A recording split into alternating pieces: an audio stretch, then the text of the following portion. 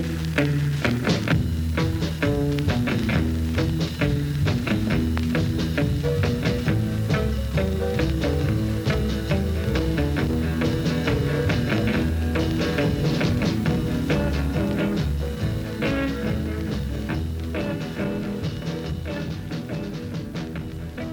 back to another episode of Like Dragon, Like Son. My name is Jay Otway. And I am Jack Otway. And we're a father-son team that is talking all things D&D. All things Dungeons & Dragons 5th edition. Although sometimes we make reference to some of the older editions of the game. Yeah. And a little tradition here at Like Dragon, Like Son, where every Halloween we like to do our top 10 countdown. That's right. And I say every Halloween, this is the first time we've done it. It's annual. This is the first It is. This is the first annual. And so, yeah. So new on the list this year, coming in at number 10. Never been on our list before. And actually, none of these, we've never had a list before, so there's that. But this actually is a new-ish, I guess, monster, because it is part of the Critical Role. Well, it's world. surely not that new. That was pretty old. That was like nearly 2 years ago. Well, I guess. So this is from Explorer's Guide to Wildemount, which I guess isn't that new, but it's new in the sense that, yeah, it's very 5e. So it's a zombie. And you might be thinking out there in Radioland, that's like boring. There's been zombies forever. Yeah, but listen, this is a better zombie. This is the Husk Zombie Burster. First of all, new art, which looks pretty cool. Yeah. And these are definitely World War Z type speedy Super zombies. Skeletons. They got a movement speed of 35. They got more hit points, 37. It's going to take a while to take them down. They got a good constitution.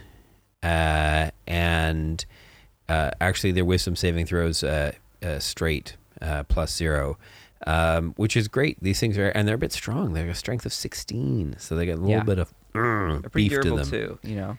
They're a little faster as well. Like you said, 35 feet. Yeah, so they can run, right? They can really catch up to you. Outrun your players. And that's the terrifying things. And again, many things that with these lower sort of CRs, this is a CR1. You might want to put a couple of them or a few of them together to really scare the pants off your party. Or put them in a town setting where suddenly this Curse of the Husk, which we'll get to, gets kind of scary. So this is the best bet, right? So the Curse of the Husk, a humanoid slain by a melee attack from the zombie, i.e. it's got a multi-attack, so either it's claws or it's claws, I guess. It just got claws. If you get killed by this thing tearing you apart, then you immediately next turn, boom, you turn into a zombie. Yeah. A husk zombie.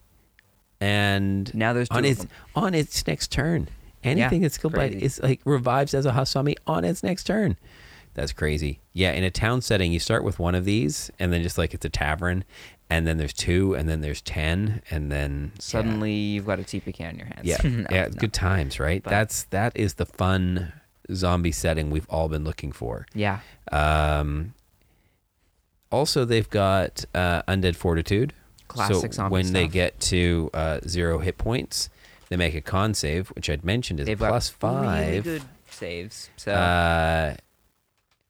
And then unless the damage is radiant or from a critical, the zombie is only reduced to 1 hit point instead. It keeps going. All zombies are like that, and most zombies, at least the classic zombies, like this as well. Where even though you might hit it, strike it down to 0 and kill it, it could just survive. And the fact that there's no once per short or long resting, that this happens every single time you try and kill it, and it's got a +5 to these saves, you got to be doing pretty big hits. Right. So the DC it's got to get over is 5 plus the damage taken. Given that it's already got a +5, it's pretty much just the damage taken. Yeah. So yeah, you do 10 points of damage to it. It's got to make a DC 10. It's got to roll pretty much a roll 10. Yeah. So there's that, which is kind of cool. And then the last little feature on this one, which makes it which is pretty the cool. burster version. There's a normal version, which isn't the but burster. the burst is so great. So the zombie explodes and is destroyed. This is an action though, so it's not like it just happens when it dies. Yeah, but this is just it. It can like come up to you, maybe grapple you even or something, and then just go kaboom. Or if you're in a tavern and this thing runs up with a big bloated stomach with like and poison everywhere. 5 feet must make a DC 12 con save or take 14 points. That's 46 poison damage. And half as much on a successful one. So no matter what, you're taking the poison here. Taking some damage there. And then if you wanted to like make it just a little, if you wanted to buff that just a little, you could even give people a bit of a poison condition from that. True. The fun thing though, I guess fun from a DM perspective, is that if a humanoid is killed by this, it rises as a husk zombie after 1 minute though, not immediately. Actually, in this one, it says on the next turn. So by melee attack from the zombie, the husk. That's your Curse the Husk. The burst one takes a minute. I see. Right. Okay, so it explodes, and then you're thinking, oh, everything's fine now. The zombie's well, everyone's gone. dead, but and then suddenly, they all rise, groaning and rising 1 minute later, which is cool. Yeah, it does sacrifice itself, so you want to try and get more than one other with this, but. Still, yeah, if you want to do a zombie fight this Halloween, and why not? That's a fun, simple thing. Like your characters just wander into town, and some little mysterious thing has been going on in the background. Nothing too big a deal. Just one little zombie's risen from the grave from some sort of childish necromantic prank, and that one little zombie then turns into more and more swaths. One final thing that makes it particularly devious is that its multi-attack is very special for that whenever it reduces a creature to 0, it can immediately make an additional claw attack, which is kind of insane, especially if you've got a bunch of town people. Yeah, regular people with then you can get like who only have maybe 3-4 hit points. Yeah, exactly. It does. This thing's only going to be doing about 6 hit points of damage. True. Your party's 1d6 a little bit plus 3. But. If you want to buff it again a little bit, your party's a little bit higher level. You could increase its damage just a little bit. Or give it a 3 attacks instead of 2. It's got a +5 to hit at the moment, which is pretty good. But that could be upped by another +1, another extra +1 to damage or something, just a little bit more to make sure those villagers are all dying like you want them to. Yeah. Or just nerf your villagers' hit points, or whatever. Or just simply just say if it hits a villager, they die. Yeah, exactly. Easy way to do it. Just do it that way. Even simplify your math problems. Because the thing about combat, it's not about the math; it's about the story. Exactly. And we forget. And the math it's can easy, be fun. It's easy to get lost in the math sometimes. True. Some people really like the math. Little addition and subtraction. Why not? Fun times. All right, moving on. What's at number 9? Classic monster. Good for any sort of Halloween, spooky setting. If you want people on edge, this is an easy way to do it. Because it's a jump scare. It is a jump scare. Essentially. Great jump scare. One of the most classic jump scares of all time is the mimic, present in like anything where you come up to a treasure chest and suddenly it swallows you alive. This thing has got a lot of unique features. Iconic in D&D really is the mimic, and there's some other versions of this thing that is also pretty cool if you want to spice your mimics up a little bit. There's some stuff on mimic colonies. It was that time my party walked right? into this tavern, right? And the party was all talking about, the mimic they killed and, what a good time it was. And the party laughed and the bartender laughed and the table laughed. That's right. And then attacked the party. Swallows them whole. And it can do so easily because of their cool features that they get. They're a shape changer monstrosity. And the thing is that they get to turn into pretty much any object that they've kind of seen, I think is the nature of it, right? Yeah. And I think that this is the scary thing like you can do as a DM, because you can just place any sort of mundane object in the room. This could be, the chest is obviously the classic one because party members are drawn to it because we all know chests are holding treasure. But like I said, it could be the table, it could be the chair, it could be a painting on the wall. It could be, anything. There's whatever little devious trap you want to throw for this. Yeah. There's some fun examples, like I know the one where they find a sword and it turns out to be a mimic. And it bites your hand. and then attacks you back. Or you've made a friendship or an alliance with this mimic that is now turning into weapons for you, and can turn into any sort of weapon you want. It's a fun idea for a Pact of the Blade Warlock, is that why can you suddenly summon all these different weapons? Because your patron is a mimic. And that's your Hexblade, is that this mimic turns into different weapons for you on command. That's crazy. And your Hexblade's curse is it just opening its jaw for that extra critical advantage hit or whatever. It's pretty creative. One of my favorite Hexblades I've seen out there. Not just some Raven Queen nonsense. No, I'm kidding. You can play whatever Hexblade you want to play. But I thought that was a super creative idea. Yeah. It's got quite a few hit points for a CR2 creature at 58, which is nearly 60. Yeah. And it's got some other things as well while it's an object. It can adhere to anything it touches. And huge or smaller creatures that are adhered to it are also grappled by it. Only a DC 13, but again, you could bump that up if you want to be extra scary. The thing, though, is that these checks to escape have disadvantage. So good luck getting out of there as it slowly draws you into its big row of teeth, toothy maw, as Matt Mercer would say. Yeah, look, and I also think, I know the way D&D is supposed to work is that you roll for initiative and then, if somebody's surprised, they don't get their attack that round. But there's Their whole something turn. but there's a little something about the mimic because of that jump scare thing. I would just hold on saying roll for initiative and just let the mimic make the attack roll first. Make it surprise attack. There was something about, especially on Halloween, that as a jump scare, I would just be like, nope, for this occasion, boo. It comes out at you. Because that's what scariness is all. Scariness requires true surprise, I think, of players as well. Just go, what? What do you mean the table just bit me? Yeah. I mean, sometimes it can be feel like Or the kind of mean, with the but wardrobe or something, especially when it True. grapples you like that and you've been pulled into it. Just, that's hilarious. It does feel a bit mean.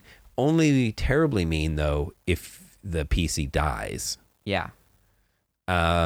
If PC just hurt a bit and cleric, hits him with a healing word and everything's okay again, not so bad.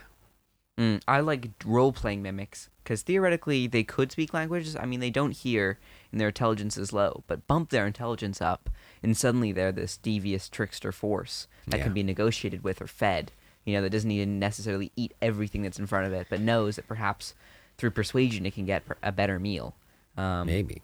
Which also gives me a little Shop of Horrors vibe. Like, you could make the mimic like a big plant-like thing. Totally. Mimics are so versatile. Feed me, Seymour. If you want a bigger mimic that isn't just medium, there's the giant mimic for you. Oh, yeah. And if you want a mimic that can deal some more range stuff, because really it can only attack things within 5 feet of it, which is kind of limiting, unless it tries to move around. And it's pretty slow, too.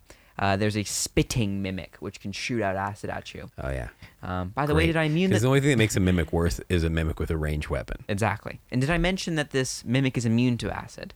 All mimics. Interesting. If you didn't know, don't hit him with acid splash. They Does get that some mean- pseudopods like- and bite stabs. Like mimics and like black pudding would get along just fine because black pudding's like all about it's like acid damage and dissolving things and stuff. But a mimic could work with black puddings. Maybe it's spitting out the black puddings. Maybe crazy. That's gross. Yeah. There's a creepy Halloween idea. Kind of funny though. Yeah, mimics are always super versatile. And you might not think of them immediately spooky, scary monsters, but they're a great tool. Yeah, I mean that's if a little overused. Yeah, but that suit of armor that's in the hallway, that suddenly now springs to life. And then there's your Hexblade, armor of hexes. Why Yeah. does the hit automatically miss? Because my mimic ate up the hit. That's why. My armor opened its mouth and swallowed the attack whole. Cool. So that was number 9. Coming in at number 8 this year is the Lowly Shadow monster. But and this is a CR 1/2 creature. And it by itself isn't that dangerous. But this is one of those ones that I have seen and had played against at a table. If you put 6 of these in a dark hallway You're in danger. with players, with PCs, like, oh my. There's very few strength builds at the table these days. And there's a lot of reasons for that. And we're not going to get into the, why is strength like the worst ability score? but a lot of people avoid it. A lot of people would rather do a dex fighter build than a strength fighter build. It's, quite common to see it go that way. And in that game, I play a dex barbarian. I'm as guilty as anybody, really. So we've got a party full of characters that have got strength 8. And what a shadow does, if you're unaware, what makes them so dangerous, is their action is something called strength drain. They get a +4 to hit, and if they do hit you, not only do you take 2d6 plus 2 necrotic damage, which is kind of bad already. Really sucks. Then you also have your strength score reduced by 1d4. Until you finish your short or long rest. I know, still. but if your strength's reduced to 0, you die. Mm-hmm. You're just dead. Yeah. And it's like, well, and not only that, actually, a new shadow rises from your corpse 1d4 hours later. Another shadow. Another shadow. And again, if you wanted to really expedite this, you could do like we were talking about with the zombies earlier and reduce that from 1d4 hours to like 1d4 rounds or something. Or the next turn if Or you want to be maybe you want to really get scary. fast about it. Exactly. And it'd be suddenly like, you've got 2, 3, 4, 5 shadows And that these are all things- draining at you. yeah, which again, if everybody in the party's got strength 8, you aren't lasting long. Maybe 3, 4 hits, and then there's a good chance that Exactly. And trying to get somebody back up after this is actually a little bit tricky. you're out. Yeah. Good luck finding Revivify. Yeah. Well, but it's even like, how do you get somebody's strength back up in the short term? Well, short or long rest, but I know, but so like, otherwise there's no I don't way. know, like greater Like, restoration. suddenly, maybe? even your strength characters with high strengths are now struggling. Or an even greater thing to do, if you are a shadow, is drain them and then start to grapple them so they can't run Yeah. away. Because their strength is now so low. I mean, you could do a dex to get out of it, I suppose, right? Well, you could do acrobatics, fair enough. Yeah. But still, Whew. But you will, yeah, you're in your trouble. options are dwindling if you don't have You're acrobatics. in trouble. If they give you a push or something like that, though, as well, like it's easy to knock you prone. Yeah. Make it hard for you to run away. Mm. They got 40 feet of movement, and they're also amorphous, so they can move through a narrow 1-inch wide gap. And they have shadow stealth, while in darkness Or dim light even. even dim light, it can take hide as a bonus action. These things are scary. So yeah, they can pretty much, if you're in darkness, you're then just disappearing, and they're hitting you, and they're reducing your strength, and there's a lot of stuff going on here. They can get really bad really fast. For a CR 1/2 creature, a little group of these, which if you're building your encounter on D&D Beyond, it's like, 6 of these, that's easy for my 5th level party. You could easily have somebody dead. Yeah. Especially if you all focus, which is, again, a very mean thing to do. You should spread the love a little bit if you're doing something like this. Yeah, When I don't know. players are group attacked, they feel maybe a little targeted. Yeah, a little bit. But like I said, if there's 6 of them, and it's a dark hallway, and your party's got a marching order, and these things are all further down the hallway or whatever, you know what I mean? Like it's... it is up to the party then to grab their friend and pull them back and do whatever. But yeah, this would be terrifying. And again, this is also relies a little bit on something that I think as DMs you kind of forget to maybe lean into as much, is really using darkness. Now, players will often have torches or something like that they can light up, or even they say have dark vision. But darkness with dark vision is still dim light. So this thing can still hide in that space, and you still could With miss advantage, it. yeah. And that means surprise attacks and things like that. So And advantages. yeah. So ouchie, that one hits way above its CR class and can be quite terrifying in how easily it can disappear. You can easily put all sorts of little arrow slits in there for it just to slip out of, and then slip cracks in back. the wall. Yeah, and then slip back in behind the party again. Yeah. Ugh. Especially if you get the setting right, this thing can be scary. This is this one with a little bit of They don't have any hit points, Work on and they have a setting. pretty low AC, but their resistances and immunities are pretty significant as well. Yeah. Try and get radiant damage if you can. If you know a cleric with Sacred Flame, then these things are a walk in the park. But yeah, and try not to hit them with necrotic or poison, because that does nothing. And Destroy Undead also would just obliterate exactly. these things. But Did you know there's a Fey version of this? No? oh yes, I do know that. They're called Yeah. Reflections, right? Or I think they're still called shadows. Are but they? I thought yeah, there was but one called instead of being Reflections. medium undead, they're medium fey, and instead of your strength, when you hit strength 0, instead of dying, you just become unconscious. That's nicer. Yeah, good old fey. Good old Fae. Speaking of way above their CR ranking. We move on to the Fiendish Flesh Golems. Yeah, Fiendish Flesh Golem. So this is our Frankenstein monster, But if you they're a will. little crazier than perhaps a Frankenstein, Yeah, so regular Flesh Golems have which is a good Frankenstein. yeah, which nonetheless. have got a sort of classic they're a construct. They're large. They got a bunch of hit Hulking, points and stitched stuff. together. But the Fiendish one takes the thing to a whole nother level. Like, Yeah, with over 200 hit points and a 30-foot flying speed that can hover, this thing is tough yeah, and it's, can get around. strength is 20. Again, you just don't want to get near it. Con also is 20. The regular, notice. so the biggest difference in terms of what it has and doesn't have, the regular Flesh Golem's afraid of fire, right? Which is again a sort of a play on the Frankenstein sort of Yeah. mythos. This one is not, because it was It's resistant to fire. Yeah, because this thing, the idea is that it's been like stitched together from parts of devils and demons, Yugoloths and other fiends by some sort of like night hag. Yeah. And gruesome. yeah, so this is actually out of Baldur's Gate. Yeah, Descent into Avernus. Much scarier.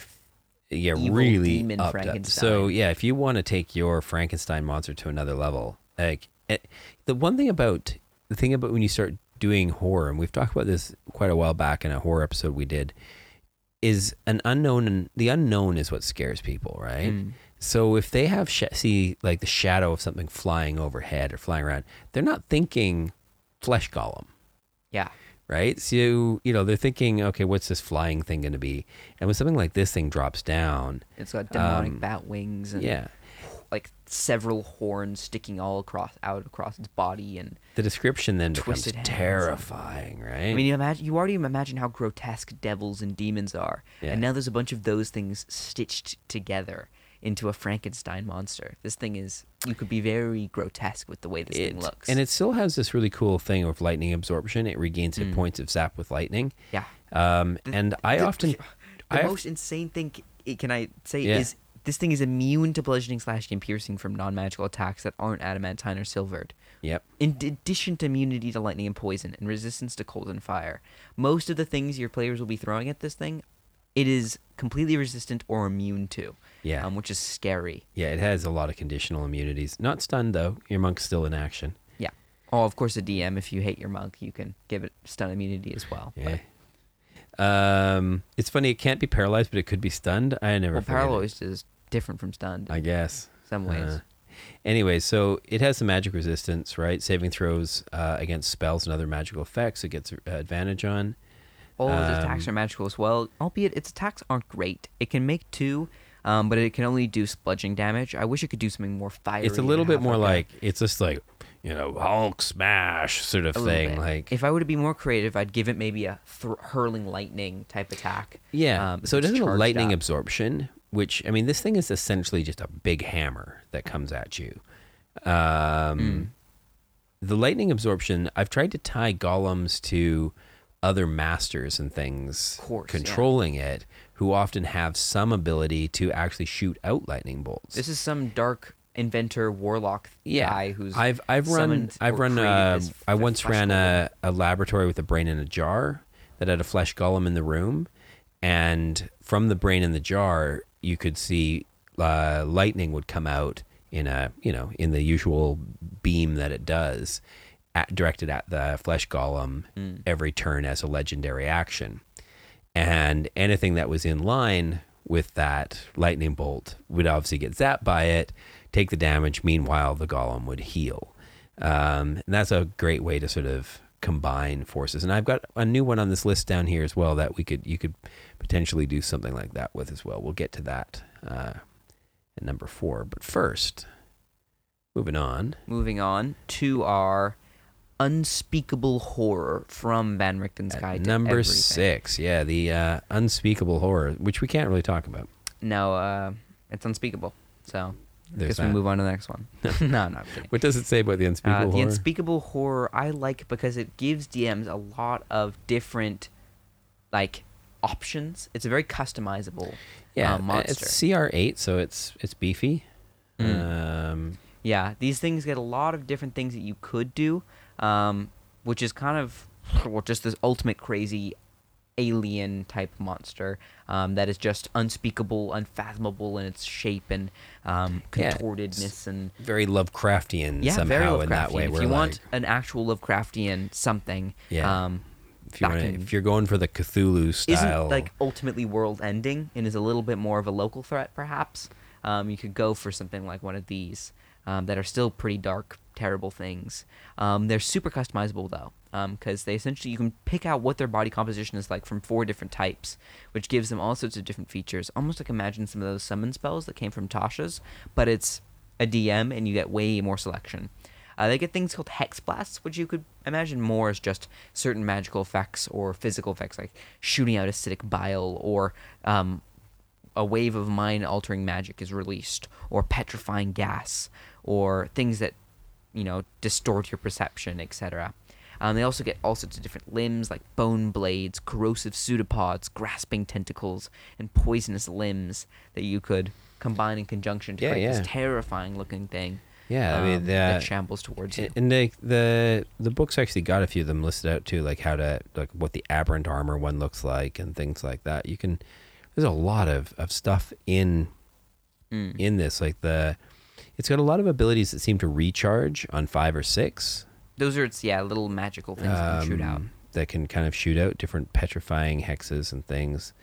Reality stealing hex. I mean, my gosh. That one can change your perception and distort it, where you are deafened and blinded and all sorts of and I think as a DM, you very quickly, when you scan something like this and you see all these abilities that recharge, the recharge is sort of code to say this thing's got a lot of punch to it. We're actually limiting how many times you might, as a DM, be able to use this. Yeah. Otherwise, you're going to kill people bad. And I think that idea of burst damage, of things that monsters that on one round can deliver a lot, and then the next round's maybe a little bit less, and then they get it back. There's another big burst. Is actually that actually can be quite terrifying for a party. They feel it once and they don't feel it for a while, and then it's coming back. And there really is a race to try and kill it before it regains those abilities.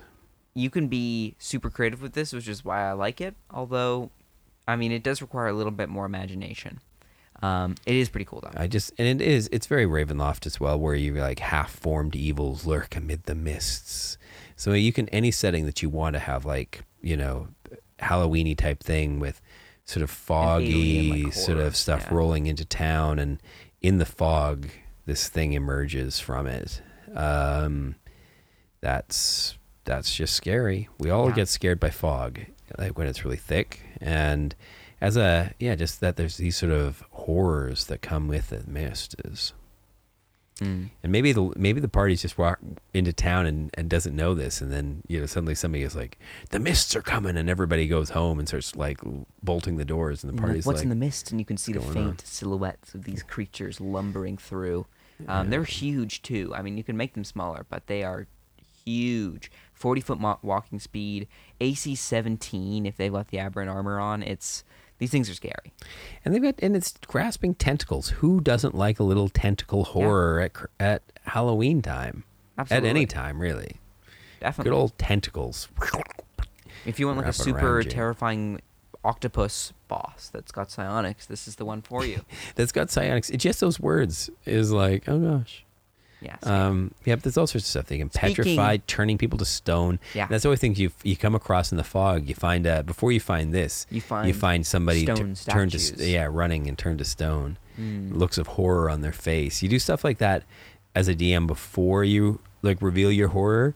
It's important to like foreshadow it and drop little hints at it. Never let them actually see the whole thing for a while. That they need to sort of either chase or be chased by it, and look for a jump scare whenever you can. Yeah, definitely. As this out from the mist, this tentacle, reaches towards you and pulls you in, and you see the person disappear.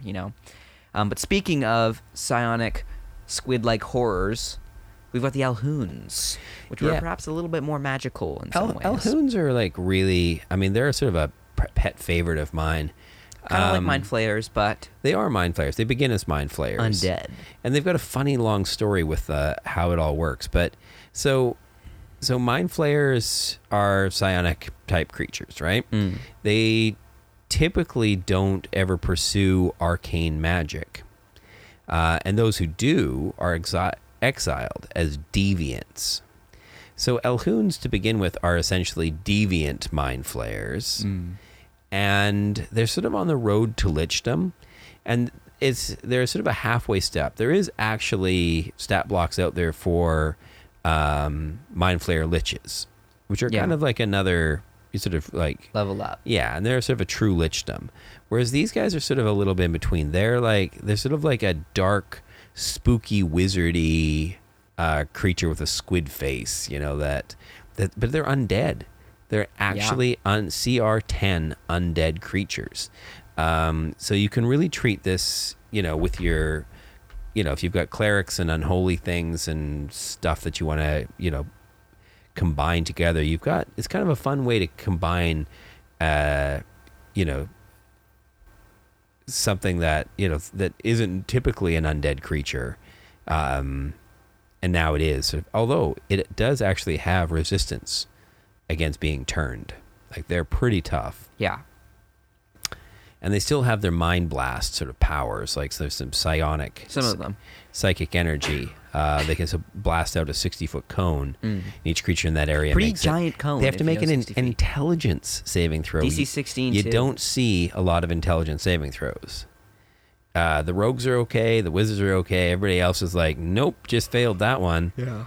And it's a pile. It's 48 plus 4 psychic 22, damage. and you're stunned for 1 minute. Stunned, just A like you got minute. hit by stunning strike. Do But you know for how, a minute. I know. Stun sucks. I mean, you can repeat the save, but that's Each like of your 10 turns. turns gone. But if you got to You keep repeat rolling. the intelligence save, which is just nuts. And that means they Sucks. can wail on you. They've got a lot of spells. Taking damage doesn't even let you repeat it. I mean, this is a really lethal you just. effect. I mean, every turn you get to repeat the saving Unless throw. someone but gives advantage on like certain saves or gives you like a resistance or they something can to use help with their this, but they this can is use tough. their chill grasp to do 3d6 cold damage to you every Not turn. to be confused with their chill touch, which they also have. Yeah, but as a they've spell. got All sorts of spells. They've got a 6th level spell slot. Yeah, not to mention that they have psionics and spellcasting. So either they bring up Globe of Invulnerability or they drop Disintegrate on you. Kapow! Also, once per day for free as well. That doesn't even cost them their 5th levels or 6th levels. They have Dominate Monster and Plane Shift. To go through some of the other stuff, they got classics like Mirror Image, Counterspell, Fly, Confusion, Black Tentacles, Modify Memory, Wall of Force. These things are Yeah, pretty tough. or because they're arcane wizard, essentially. Feel free. They're a 12th level spellcaster. If Give them some other spells. if you have your own spells you like to cast or you think would suit your setting better, Go for it. You mix that up. You put stuff together. Synaptic Static, I could see all sorts of Yeah, things. and exactly. Just essentially, just look Mind whip. look at your spell slots and just think, okay, this this is like a powerful creature to be up Yeah. against. Not Because to mention its immunity to non-magical attacks. And resistances. all its saving throws have got major bonuses: +7 con, +8 intelligence, 120 +8 feet True wisdom. Sight, did I mention? Oh yeah, Ridiculous. True Sight. Telepathy too. Yep. Yeah, these things are crazy. I think goated as well. way above their challenge rating of 10. Absolutely. Over 100 hit points, crazy AC. I mean, these things are tough. Yep. Really. Absolutely. To be feared. Some counterspell and Globe of Invulnerability, so they can also decide if they want to really shut down your wizard. They can. Yeah. So, yeah, good luck with these guys. True. You also need some luck with our next contender, which is the Death Kiss. These things are spooky looking. Yeah, so They're again, an offshoot of the Beholder, right? yeah, so I like the tentacle thing again. So you've got a floating ball with a big eye on it and these tentacle arms that come out from it. I think, again, this is a spooky one in a setting that's a lot of darkness, and you want to just, for a while, you only see the tentacles on it. It's got a huge reach on them, I believe. Yeah. 20-foot reach with its tentacles. So that's like around corners or whatever you want. And And it's definitely one of those things that can, if it hits, it grapples. It's got like little suction cup or mouth teeth things or whatever at the end of the tentacles that's if they hit you, it bites into you and like pulls you back. You're grappled immediately, DC 14. Actually, not only that, you're restrained. And of course, if you are restrained on it, it can't use that tentacle again. However, it has 10 tentacles, so it can restrain up to 10 creatures, which is crazy. And then it has this thing of blood drain. So if you are grappled, restrained by it, it can force you to make a con save again. Not the it hardest save in zaps the you with world. this lightning. Well, its blood is lightning. Yeah, so its blood is lightning. Which again, if you hit it, that take lightning damage can every jump single out. time. But again, I thought this would be cool. What if this thing had a couple of those flesh golems or fiendish flesh golems at the That end of it's its just, like a attached puppet to. master Ooh, that that's it was creepy. running those out. Like I mean, I wouldn't do the from fiendish one because those might be too powerful. But regular ones even that run out, 20 feet ahead of it, and it's zapping them each turn, and healing them, healing them, too, and every healing single itself at the same time. time. Yeah, That's kind of crazy combo. that's that's deadly. That's kind of spooky Halloween stuff right there. Very spooky. But they are a blood drinker. And that's, I think, part of why I like this. It's got a Halloween-y sort of vibe. The Death Gift survives solely on ingested blood. Isn't that great? Gross. That's just great. It obsessively drains even little creatures such as rats. So you've got things like that to set up as foreshadowing, right? You can see throughout the town or whatever, more and more creatures, little things at first, things that people didn't care about. Then suddenly people's pets, people's livestock, people themselves, things are starting to be drained and you're thinking vampire, right? Everybody's going to start thinking vampire. But then maybe somebody's got good medicine checks, looking at it going, I don't know. These are lightning burns. It doesn't look like a vampire. Look at the scars on these and that's what bodies. scares people is then they don't know like what it is that's killing things like this. Yeah, and then finally you do. Actually, I said I wouldn't show it right away. They'd see tentacles first. They'd see things like that. But also then these I'd keep it disappearing hidden as long bodies. as I could.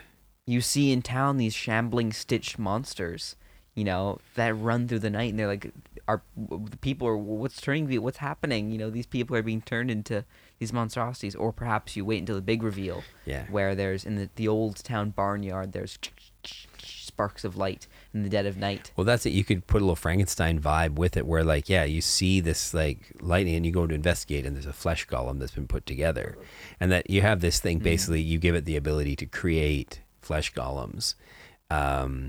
That's terrifying. And then they're made of the parts and pieces of all the different things that People have from been. the village and been- livestock yeah. and all sorts of gross combinations. And this, folks, is how you do horror. Yeah, that's scary. It's how you can put things together that, and it suddenly takes it beyond just this floating orb with tentacles, and it becomes something far more frightening. Sinister, yeah. All right, we're in our top 3 now. Our top 3. Top 3 Halloween-y. I don't know if this is really like a ranking, is it? I don't know. We've been going up in CR values. True, I guess it's a ranking of CR values, but all of these are cool. Yeah. I think all of these. None of these are worse than others necessarily, but some of them are pretty cool. No, this is number 3. This is number 3, though. Apparently on our list, which is another cool one introduced through Van Richten's. This one truly is newer. Truly is newer. Yeah. Um, But at the same time, it is kind of an older idea. So loup-garou is French for werewolf. is it? Yeah, Did you look that up? Or are you saying that? I'm pretty sure. Loup-garou. Yeah. Or rougarou or loup-garou. L-O-U-P, loup, is I think Latin It's a for wolf, right? Yeah. So maybe it's Latin even for werewolf. But rather than just the English version of a werewolf, Right. this loup-garou is far much more deadly. It's as if it's a dire wolf, where it's a dire werewolf essentially. Yeah, and even in a step some up ways. from that, it has some legendary actions. Yeah, this is a legendary thing. And has some lair actions. It has a bunch of other stuff going on that maybe not doesn't lair isn't the right thing. Lair action, just legendary. Legendary actions. You can give it lair actions. You though. can if it was in it's whatever. so it's got the ability to shift forms like all werewolves. 40-foot movement in its hybrid form, 50-foot if it wants to be a dire wolf. Has advantage on attack rolls against creatures that don't have all their hit points, which is crazy. Which is amazing. 2 legendary resistances a day where it can just nope anybody's. And it constantly regains hit points. Yeah, regenerating 10 HP each turn. It stops if you hit it with a silver weapon. That's which is great. Isn't that wonderful? Yeah. Classic sort of good old silver. Not magic, just silver. And I like that. I like that so much. And again, the thing about doing this monster is that you can RP for a while in your session with this thing as a humanoid. Totally. Regular old human in the village. Somebody you wouldn't even suspect maybe. It could be a little old lady. It could be whatever. Which is always a nice little twist on the old Red Riding Hood story. Grandma is the werewolf. Why? What big teeth you've got, Grandma? Oh, the better to bite you with. It does have a bite attack with +9 to hit. Pretty good. 2d8 piercing plus a nice 14 points of necrotic. It's 46 necrotic damage. Yeah, this thing is cursed. And if the target is humanoid, has to make DC 17 Constitution. 17. Or guess what? You're getting lycanthropy. Not only regular. You get lycanthropy, and you get lycanthropy. But you got to understand, this is not just lycanthropy. Yeah. This is Loup-Garou lycanthropy. Yeah. Which means that if you succumb to the lycanthropy, you become a werewolf. This form of lycanthropy cannot be removed while the creature that infected you lives. Oh. Great fun. Once the Loup-Garou is slain, then, yeah. remove curse on night of a full moon. Yep. Lets it repeat the save. Yay. And if the curse is broken, it gains 3 levels of exhaustion. Oh, bummer. And if the curse remains, if it fails, it automatically fails any saving throw for the next month. Yeah. Or not any saving throw, to break the curse. So getting rid of this is tough. Not only do you have to kill the actual thing itself, then you got to remove cursed on a full moon. And then only then it gets to make a saving throw again. Hopefully you've got all your stuff ready to make sure your player succeeds their con save. Well, my players, I actually had them fight this. I nerfed it a little bit since they'd already been through a big werewolf fight. This was actually one of the remnants of the werewolves had gone off and sort of had gotten enhanced and came back for revenge. And the party had actually been working really hard to cure themselves of lycanthropy for a while. So they had some leftover cures from it. So I didn't make them take the cure thing up another notch. I let them kind of use the stuff that they'd already spent enough sessions working on. But it's still, and the truth was that it wasn't as exciting as you could do it if you were doing this as a standalone, like one shot. Like I said, they knew the character, I didn't do any sort of surprises with the monster was like, in their midst or anything like that first. Though that is definitely the way to play this if you're going to be scary with it. But the legendary actions do give it an enormous economy in battle. And it says it's got like 3 actions, and like swipe costs 1, mauling pounce costs 2, bite costs 3.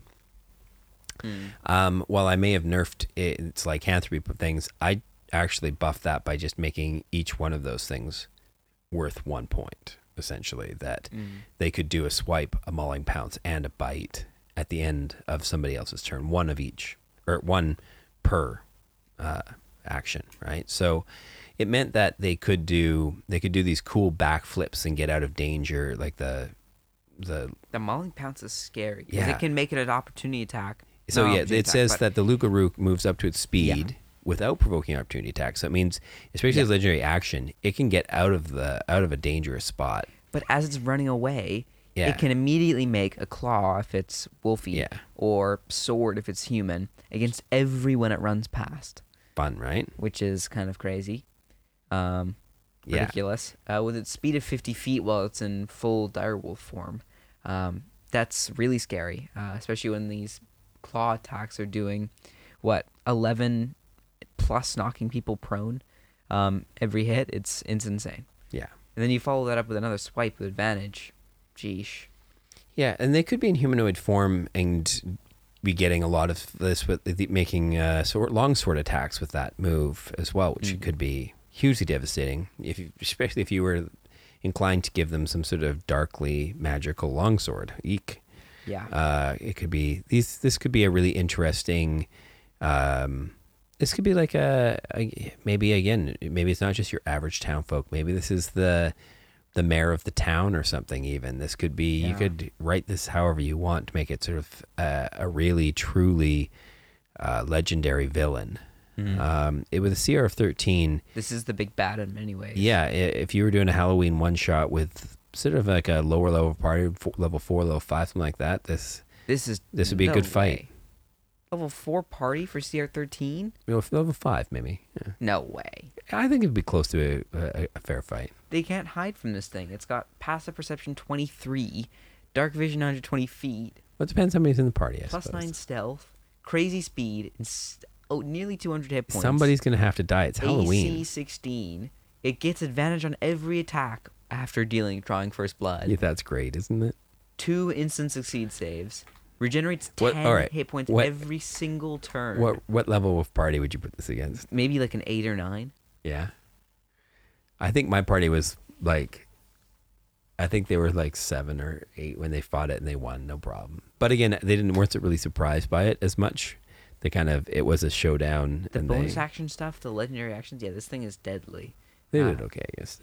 But your party is like built for fighting werewolves in many ways. Yeah, I mean that was their kind of whole initial goal, but yeah, it's a good one. I would recommend every DM give this one a go.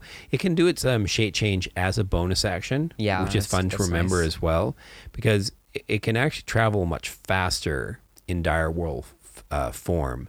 So if you want a bonus action direwolf action dash You go and real movement, far, you've got 100 feet of movement. Which is nice. And then legendary action on another creature's turn back into which again gets you out of hybrid melee combat fight. a bit as well. So a party that can't really chase after you, it allows the monster to sort of disappear into the woods for a moment. The party sort of, putting their backs to each other, waiting for it to return, and then it can come out at them again, which is pretty exciting. If you want to be even scarier, though. And it can regenerate while it's doing that much faster than the party can. Yeah. Watch out for the Mummy Lord.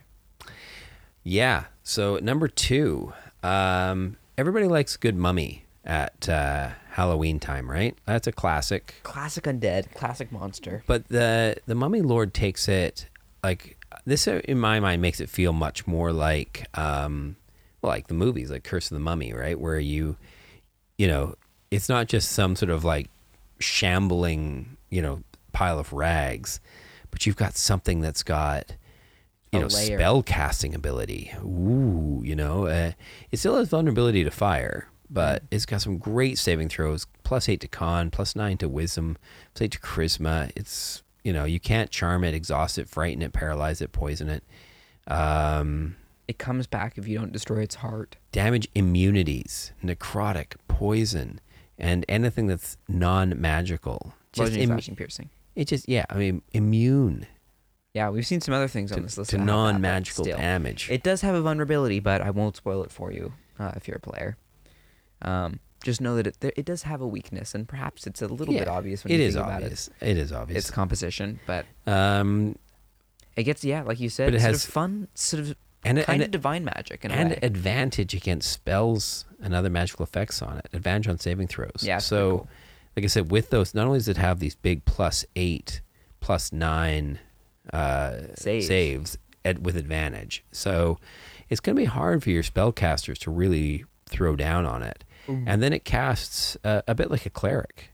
It's got cleric type spells: Sacred Flames, Thaumaturgy, Command, Guiding Bolt, Shield of Faith. Hold person, silence, and silence really puts a clamper on you. And spiritual weapons, so it brings that up, and it can just beat on you without even getting close, which is always good fun. Yeah, fun things. I mean, with the new set of spells that have come out, you could again tweak this, Sure. like any sort of spellcasting monster. But again, spells DC, the save DC 17 with this Yeah. on all their spells effects, which with things like harm and contagion and insect plague. Insect can plagues be, is so cool. It opens its mouth and locusts fly out at you. That's just really great. mummy stuff. That is great mummy stuff. I like it.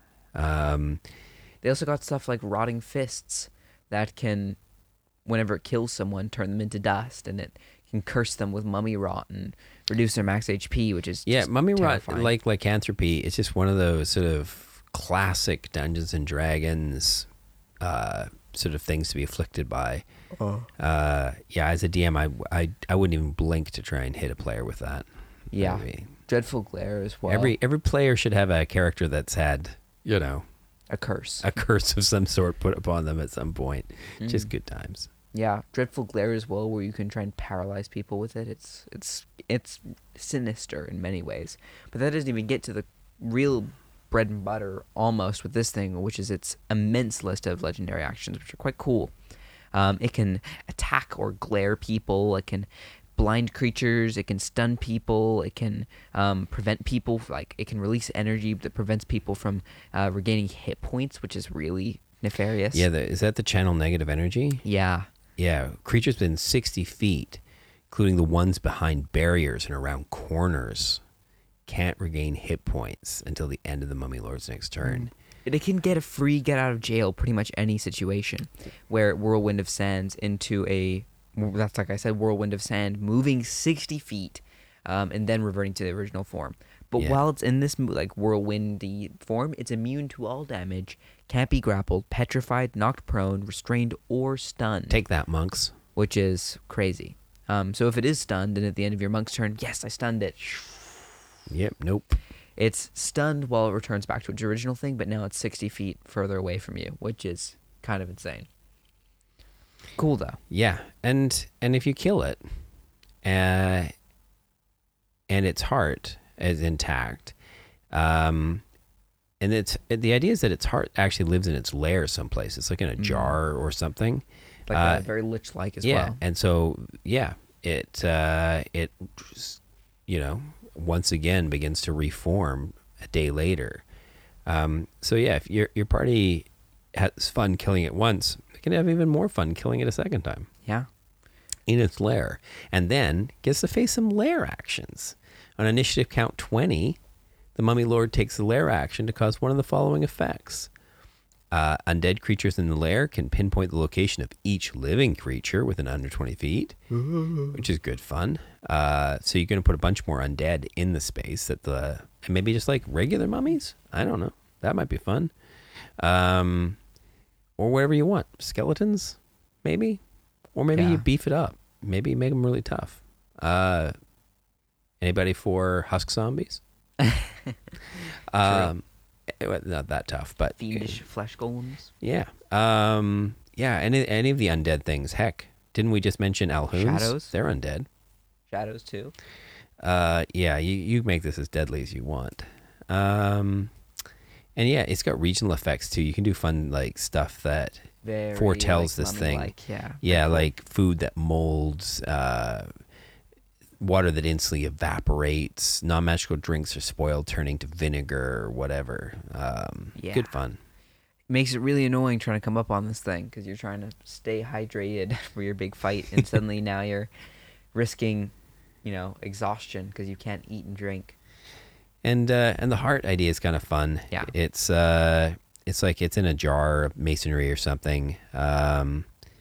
And yeah, you just gotta find the heart. It's got AC 5, so 25 hit points. Shouldn't be hard to kill. No, but I'm assuming our Mummy Lord is guarding this thing. Yeah, well, like and I said, you've got loads of other things around it. So Yeah.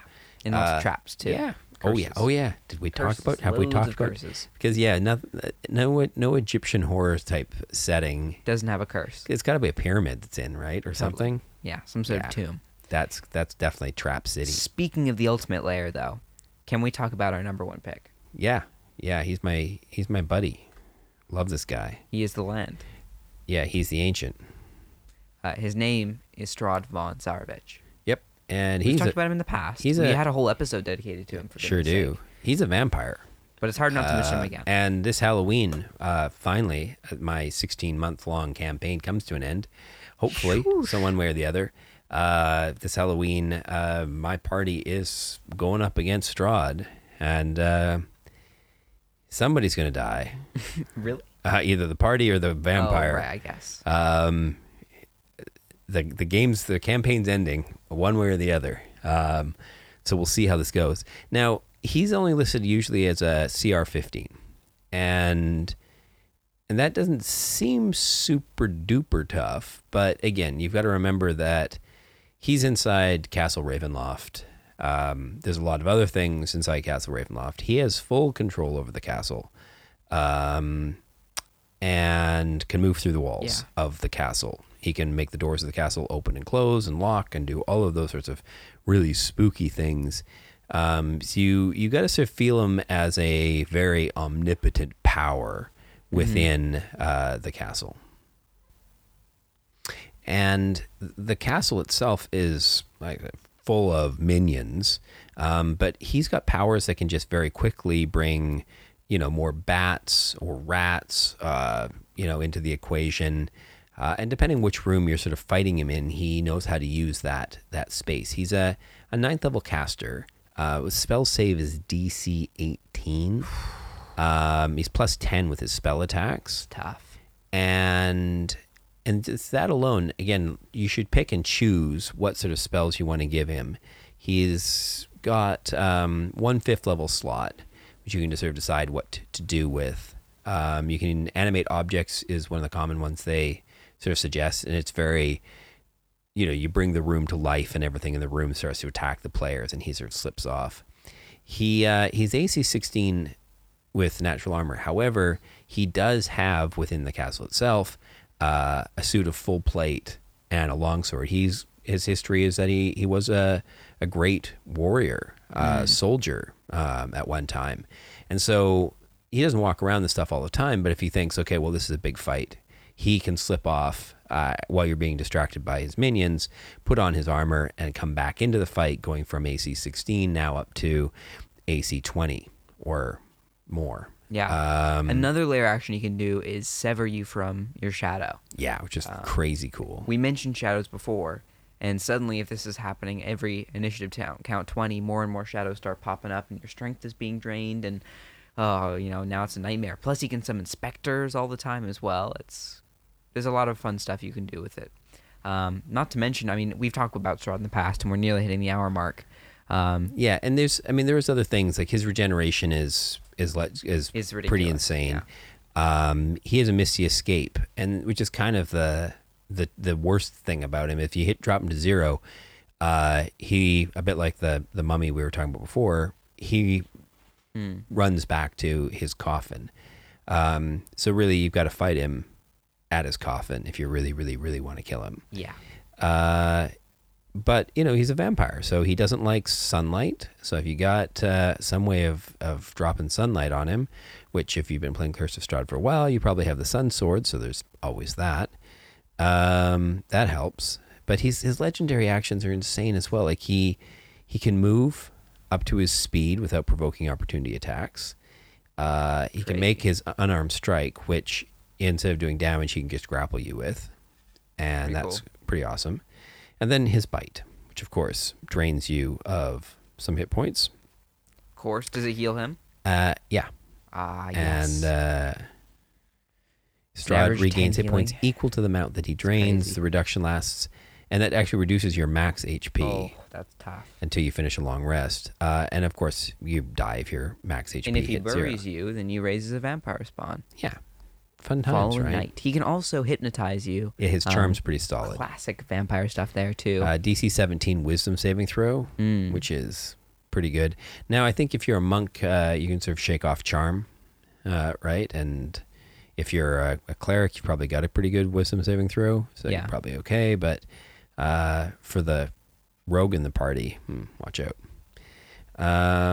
So yeah, there's a ton of different things that he can do that is really, and that's, I think, the most important part with this as well, is he's a shape changer. He can like turn into bats. He can turn to a misty form. and turn into wolves as well. and you've got to right? play him. You've got to play him as cold, ruthless, but super smart in the way that he attacks. Like he can move through the walls and things as well within the castle, so that he will definitely use that to his advantage. He will move through a wall. The players will be like, "Where is he? You can't do it." And then on his turn, he'll come back through and hit you. And then he can use legendary actions to disappear again. So he can just do these guerrilla warfare things coming through, and then again with a longsword, which could easily be slightly magical if you'd like. He could really tear through a party. He's got 4 main weaknesses, though, which Yeah. is that he can't enter into a residence without an invitation from one of the occupants. He takes 20 damage if he ends his turn in running water, which, of course, he could run away, but still. Running water is really tricky True. and hard to find. You need to go be outside in a river or something, right? Or have some sort of magic like Maelstrom, perhaps. Yeah, that's always fun. And this also prevents, if he's in running water, it prevents his regeneration, too. If you stake him to the heart, while he's incapacitated in his coffin, he is paralyzed until the stake is removed. And finally, the kicker is his sunlight hypersensitivity, which is while he's in sunlight, he takes 20 radiant damage and has disadvantage on pretty much everything besides his saves, and no longer regenerates as well, which is kind of a kablammy super move to shut him down. Yeah. But the real yeah. thing is that stake to the heart. I mean, Classic literature classic. stuff, too. We say classic a lot, but really, if you're playing this game and you got to beat this guy, like so you may have driven him to 0 hit points. He's in his coffin. You've got to get there. You've got to drive that stake into his heart, and then kill him again with as much sunlight as you can. yeah. And that's how you really take down a legendary monster. Because this guy is the ultimate BBEG stat block. I mean, he's stacked with all sorts of summons and things upon things upon things that make him a joy to play as a DM. And you really are probably running this against CR or a party that's like level 8 or 9. I know people who have put lower level parties against him. I would be worried about that party. A bit like you were suggesting, my Luke Guru would probably tear through a level 5 party. Yeah.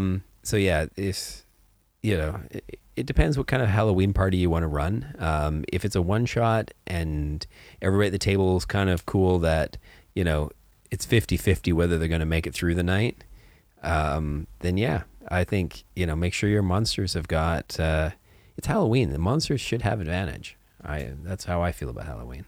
Totally. Yeah, that's how you stack the odds. Finally, before we go, we got some honorable mentions, perhaps. Really quickly. We won't go through what they are, but some things that maybe didn't make the list but are still cool, spooky monsters. Cave fishers can hit you with this like sticky secretion, and they hang from caves and then pull you up into the darkness, and they look scary too, very alien.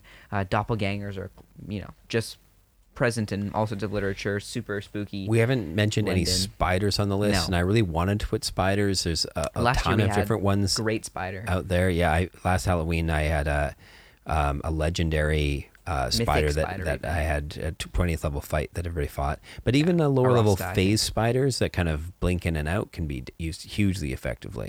Strigoi are like masters of what are those like little things that suck your blood? The smaller Mosquitoes. ones. And well, yes, but they're kind of like magical Oh, mosquitoes. I want to say strigs. They almost got similar names. Yeah, something like that. But this is like very like they're like giant mastermind of those things. that giant controls mosquito them and things. Summons more of them. Which again, any blood drinker is good at Halloween. Tobelposs are like cows for hags, and we haven't talked about hags or witches Yeah, either. I would have put hags on this honorable mention list as well because Totally, but that's a given. they're a whole nother thing. And you can do all sorts of hags. That they deserve their own talk, really. The Tobelposs can hit you with a death stare, which is really deadly.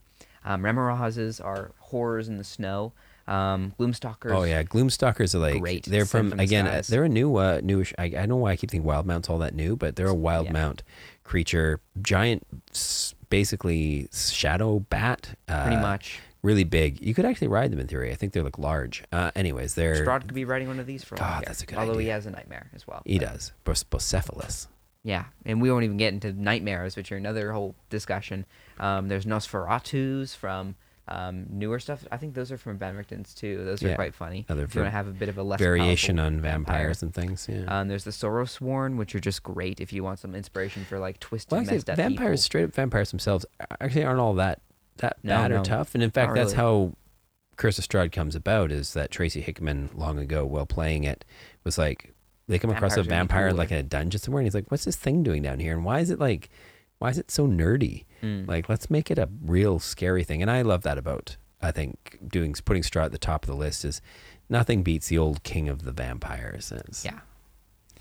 And maybe next year he'll be dethroned, but Maybe. we're to see based on what is revealed in the next year. Thank you for joining us.